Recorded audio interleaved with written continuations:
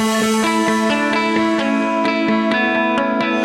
there, and welcome to today's Homeschool Teen, a podcast for homeschooling parents who want to help their teens meet the challenges of high school and reach their incredible God-given potential.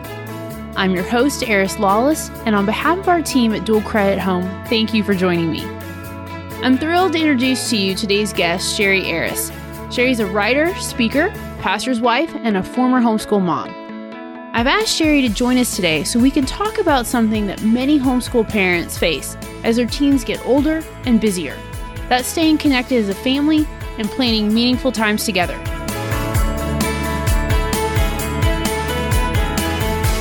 Cheri, thanks so much for being part of the podcast today. I'm glad to be here. Well, this is a conversation that I've been looking forward to having with you because I've had the chance to sit down and see how you connect with your family. So I am looking forward to gleaning words of wisdom from you and hopefully encouraging our parents today. So thank you. Now, my first question is, I would love it if you can tell our listeners a little bit more about your family story, introduce yourself, tell us about your kids, all that good stuff. Well, I am married to my husband, Mike, who is a pastor, and we have two boys, Brad and Jordan. They are 3 years apart, and we started homeschooling a little accidentally. We had moved to a new area when it was time for kindergarten, and I knew nothing about the schools, and we couldn't afford Christian school, and so we started with kindergarten, and I figured I could handle kindergarten. So that's where we began, but we did it for a total of 8 years between the boys. They went to they homeschooled or did Christian school. My boys are grown now. My oldest is married. He's 28, and our youngest is 25. They did not have avenues to play sports or participate in sports. Today, it's wonderful how there are homeschool teams. Right. And the schools even are more encouraged to allow teens to play. So we ended up using the Christian school as an avenue for them to play sports. Yeah. So you mentioned that Mike was in ministry and you and Mike have been involved in ministry for many years. How did you juggle ministry and parenting and homeschooling at the same time? I felt like homeschooling gave us an opportunity. Mike was pretty committed to Monday being his day off and that being a time for family. We would do school in the morning, which gave him time to have a breather.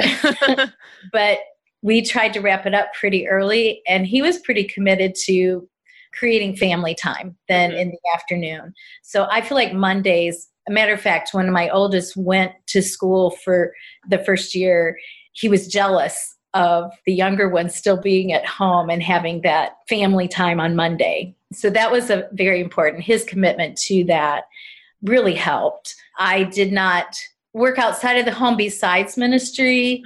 I was church custodian sometimes, but it was stuff that I could do that was very flexible, that I could do even evenings while he was home. I could go back. So I didn't have to juggle that as well. Yeah, I think several of our audience members will relate to that because I know that several of them are involved in full-time ministry or pastors.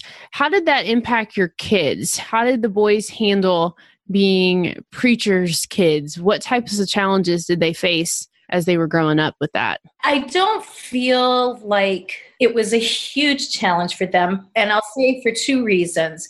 One, I feel like the churches we worked with allowed our family to be just a real family. And really, my husband set the tone for that as well. He was discipled in a church that the pastor was very real with his people. So he knew no other way. He didn't become a Christian until he was 17. So that was the only thing he knew.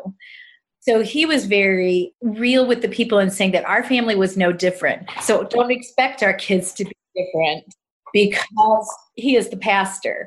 They are kids. And I felt like we've always served with groups of people that understood that and gave grace to our kids, when they messed up. So I feel like that pressure was not there. I will say I was pretty ready to just volunteer my kids for everything. That became a burden to them sometimes.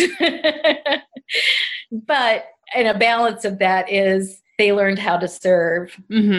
So even though they felt sometimes taken advantage of, I think they both have developed servants' hearts. So yeah, I would say just knowing and communicating with your people that you're just another person with a different gift. Right. Serving the church. Right. So there's not less of a struggle with the sin nature or, losing patience or those type things. And I just feel like people understood that. Wow, that's huge that you were that open and honest with the church to put your weaknesses out there and just say, we're real.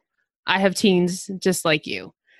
Now, when the boys got older and went off to college, how did you and Mike manage to stay connected with them when they were so far away? Did the boys go to school locally or were they, I know some of your kids, I think, went to Liberty. Is that correct? Right. Our youngest went to Liberty. Our oldest went to Cedarville for a year, which was only an hour from us at the time. So we would see him a little more frequently. And then he ended up coming home and going to UC. UC is University of Cincinnati, which was a state school. He lived in a Christian ministry house for 1 year. So he was on campus for 1 year and he lived at home the other 2 just for financial. And so I am known for asking a lot of questions of my boys. I did not have girls that just volunteer conversation. So they have even said, Mom, why do you ask so many questions? And I'm just like, I won't know anything if I don't ask questions. So as they grew older, I think they were just used to it. So staying in touch and using questions to try and stay intact with their life, but having a relationship with them before made it easier through college. I would say both of my boys had prodigal moments in those college years, and then it was a lot of prayer. The one son, his was briefer, but more unexpected. When he was communicating, he was farther away. He was the one at Liberty, but he was communicating as usual. And he was going through a struggle that we didn't realize. We realized it the summer that he came home. So then from that point on, my conversations with him were again more probing. I would ask tougher questions sometimes. Right. Right. And I've always been pretty straightforward with my boys as far as asking the tough questions sometimes. I mean, not all the time. We talk about normal things too. Because I feel like I earned the right to ask the hard things by just conversing about the normal things as well. Right. I think that's so interesting that you mentioned that, because that's one thing that I've seen and I've heard so many times, that you can't ask the hard questions of your teens if you haven't taken the time to ask the everyday questions. So building the relationships with them every day, the normal stuff before they went to college, I'm sure is what prepared you to be able to have that door to their souls. It did. It opened up. I feel like my husband's again set a tone in this with him being the male leader in our family. He was very willing to say to the boys, you know what? I blew it there. Right.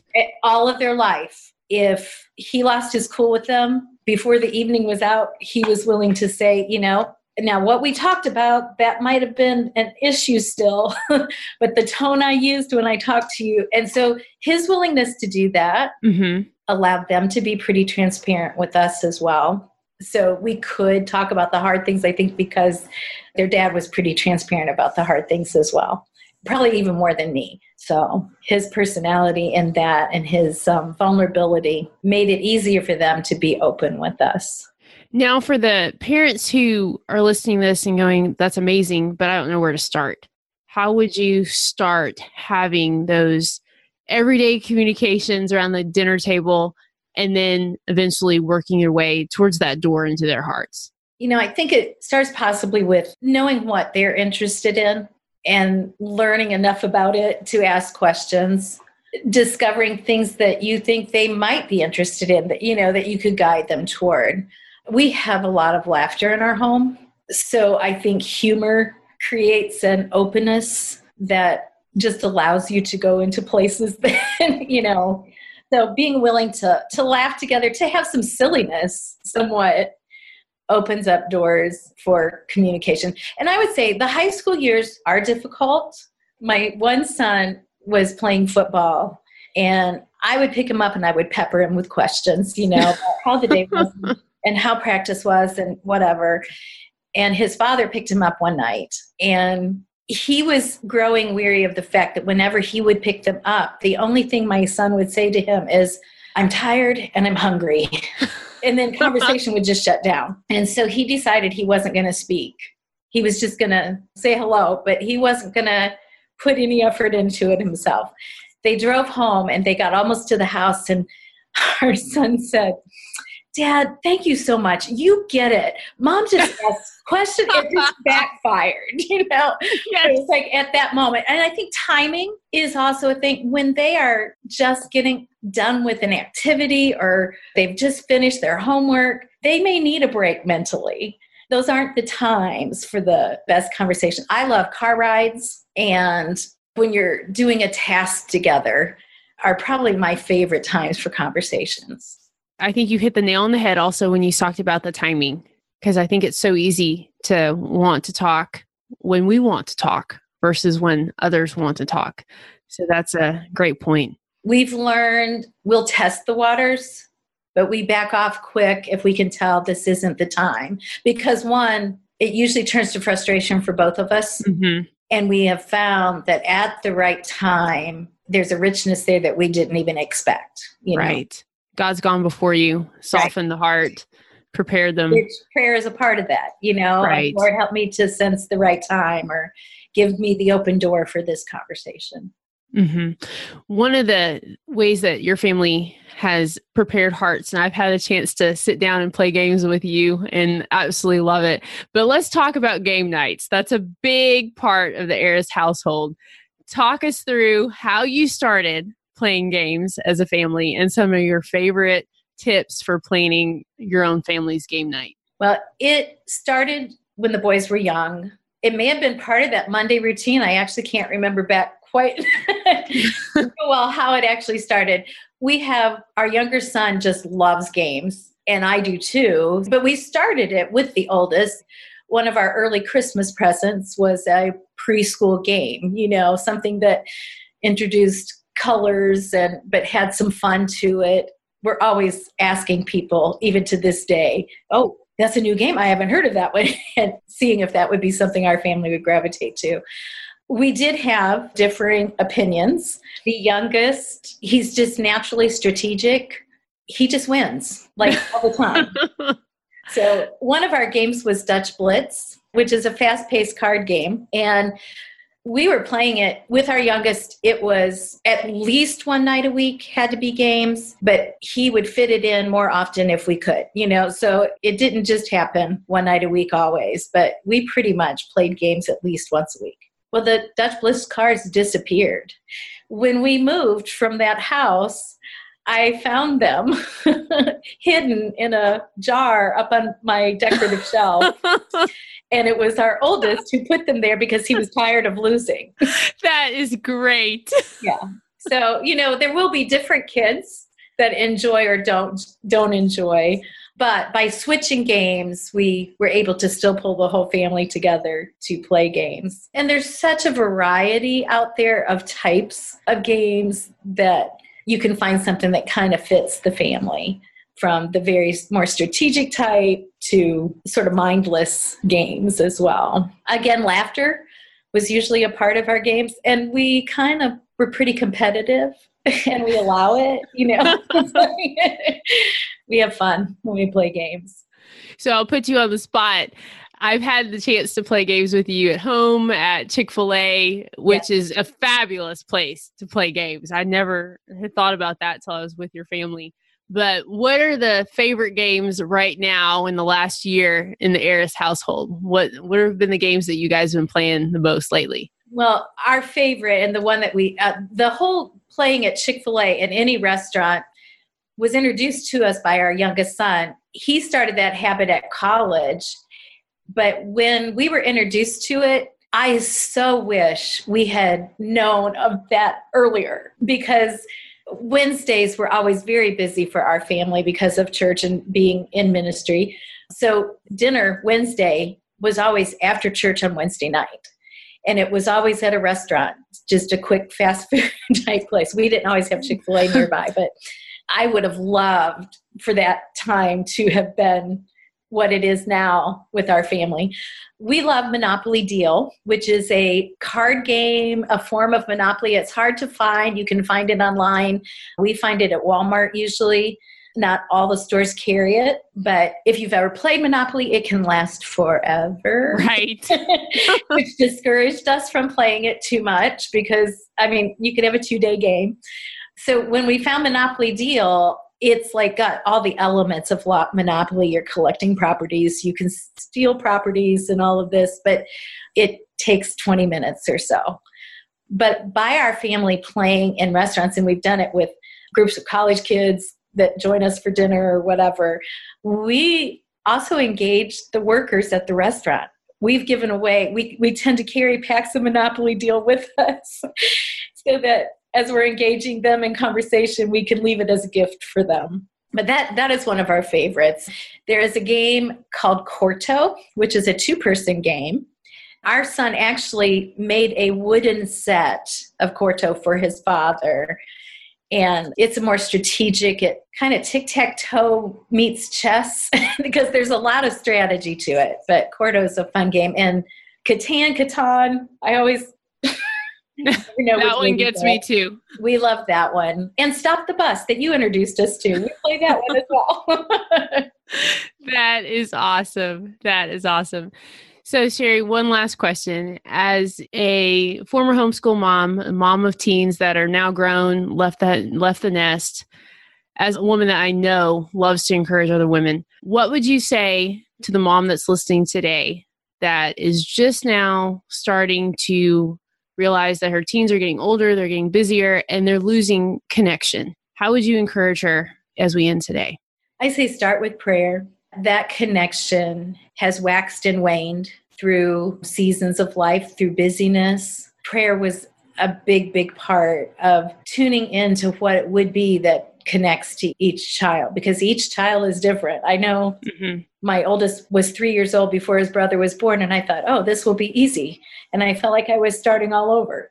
And they were very different through how they faced hard times or how they just handle life. So asking God to help you to be in tune to them and to the opportunities, those open doors, that you have the wisdom to go ahead and walk through it when that opportunity arises.